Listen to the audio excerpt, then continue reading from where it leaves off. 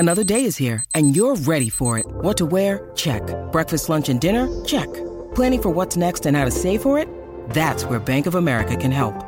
For your financial to-dos, Bank of America has experts ready to help get you closer to your goals. Get started at one of our local financial centers or 24/7 in our mobile banking app. Find a location near you at bankofamerica.com/talktous. What would you like the power to do? Mobile banking requires downloading the app and is only available for select devices. Message and data rates may apply. Bank of America N.A., member FDIC. When you need mealtime inspiration, it's worth shopping Kroger, where you'll find over 30,000 mouth-watering choices that excite your inner foodie. And no matter what tasty choice you make, you'll enjoy our everyday low prices, plus extra ways to save, like digital coupons worth over $600 each week. You can also save up to $1 off per gallon at the pump with fuel points. More savings and more inspiring flavors make shopping Kroger worth it every time. Kroger, fresh for everyone. Fuel restrictions apply. This is Optimal Startup Daily, episode 784, Behind the Scenes of My TEDx Presentation on the Entrepreneurial Generation, by Nick Loper of SideHustleNation.com. And I'm Dan, your host of the show. Welcome to Optimal Startup Daily, and we're going to get right to it now as we optimize your life. Behind the Scenes of My TEDx Presentation on the Entrepreneurial Generation, by Nick Loper of SideHustleNation.com. In September, I had the opportunity to speak at our local TEDx event, making the case that millennials are the most entrepreneurial generation in history. And it's true. 1 in 3 of us has already started one or more businesses. Over the weekend, I got word that the official video from the event was live and ready to share. This was my first public speaking gig since high school graduation, and it was on the TEDx stage.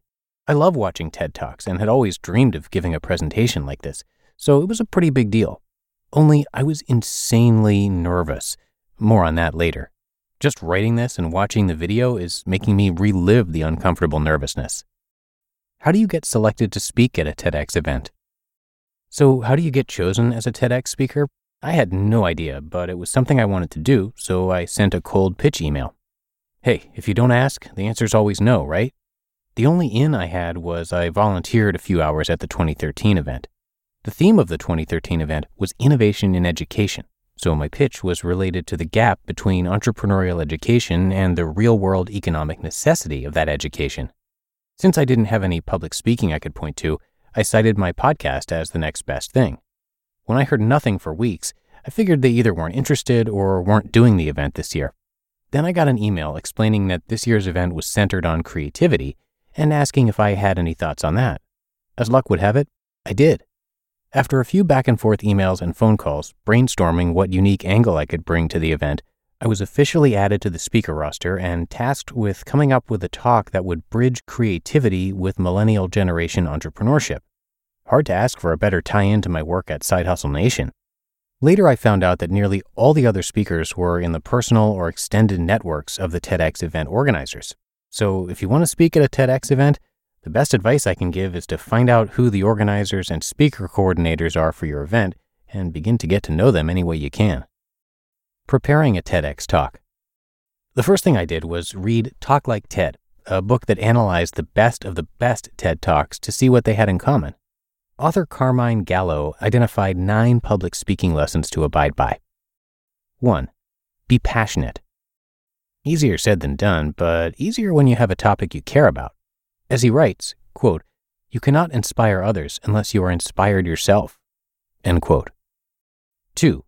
Tell stories. We remember stories more easily than facts and figures, so I tried to weave in a few stories and examples. 3. Practice relentlessly. For the 3 or 4 weeks before the event, I went on a strict podcast diet, which was my normal pastime while driving or walking the dog. Instead, I used that time to go over the presentation in my head or out loud, talking quietly to myself. I'm sure other people on the road or on the sidewalk thought I was nuts. One weekend while Bryn was off shooting a wedding, I did laps around a hiking trail with my iPad just rehearsing to myself. On stage, there's no teleprompter and no notes, so I had to commit the thing to memory. I also owe a huge debt to my friend Teresa Campbell, aka Coach T, who helped listen to my presentation and give feedback on my drafts. 4. Teach your audience something new. I sought to teach that millennials are shaking off the label of the entitled generation with triple the rate of entrepreneurship as the rest of the population. 5. Deliver jaw-dropping moments. The example cited in the book was when Bill Gates gave his TED Talk on eliminating malaria, he released a swarm of live mosquitoes into the audience. Spoiler alert, I didn't do anything like that. 6. Use humor. My favorite TED Talks are the ones that use humor to help get their message across, so I try to do the same. But humor is risky because it can bomb or come across as desperate or insincere. I got a couple laughs. 7. Stick to the 18-minute rule. There's some scientific evidence to suggest that's about the limit of our attention spans, so by rule, all TED presentations are capped at 18 minutes. What I didn't realize is that for TEDx events, the amount of time given to each speaker will vary to break up the pace of the day as well. I had 13 minutes and was happy to see the YouTube timestamp come in at 12:50 because I lost all track of time while I was up there. 8. Favor pictures over text. This is PowerPoint 101.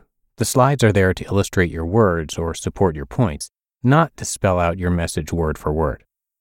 And 9. Be authentic.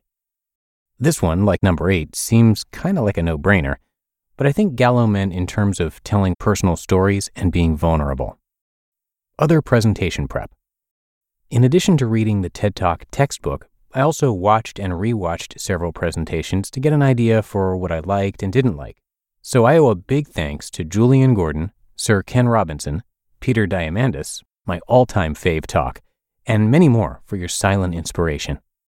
I started out by brainstorming some ideas and talking points, which turned into a written rough draft.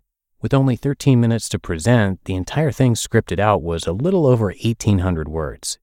In the context of a blog post, that's not much space to make your case with authentic, passionate, humorous, jaw-dropping, and educational stories. For the sake of comparison, this post is just under 1,400 words. Bryn and my brother Chris also helped edit and give feedback on the various drafts I created. TEDx Livermore assigned me a speaker coach, Kathy Ohm. Kathy was a huge help, and we met several times leading up to the event to refine the message and rehearse. She wasn't impressed with my first draft, calling it mildly entertaining and challenging me to do better. The talk. Millennial entrepreneurship is driven both by reactionary and proactive forces. First, the unpredictable and often unfavorable environment we find ourselves in the economy and workforce, necessitates taking matters into our own hands. That's the reactive part.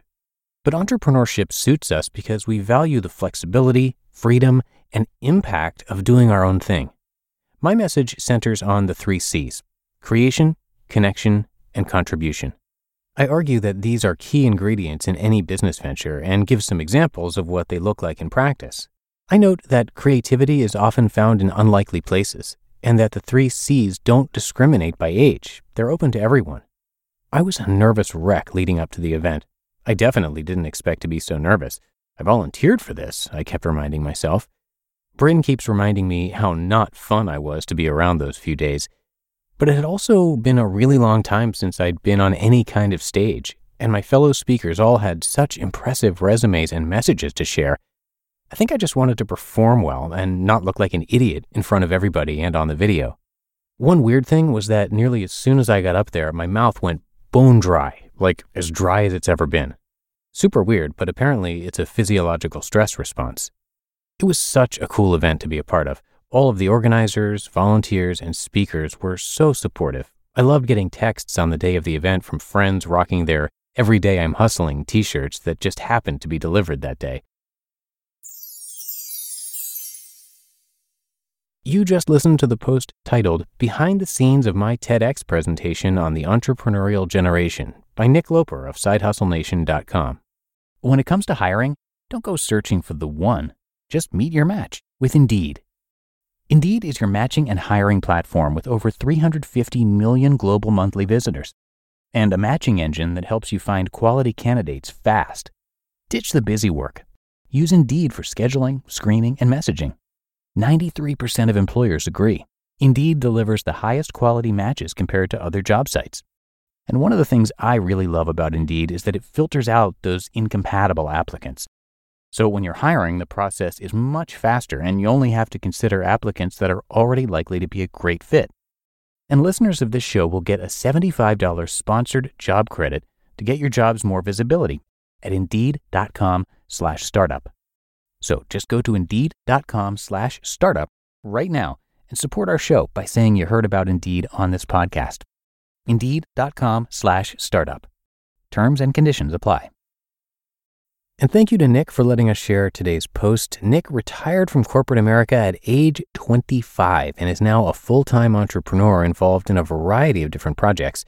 He's also the host of the podcast, The Side Hustle Show, which is for part-time entrepreneurs looking for actionable tips to start or improve their businesses. It's a great podcast, and you can almost always find it in the top charts of business podcasts in Apple Podcasts. So it's definitely worth checking out. And the blog is great too, of course. So come by sidehustlenation.com for a lot more and to show Nick some support. He and the rest of our contributing authors always appreciate it. But that's it for today's episode of Optimal Startup Daily. I thank you sincerely for being here, and I'll be back with you tomorrow where your optimal life awaits.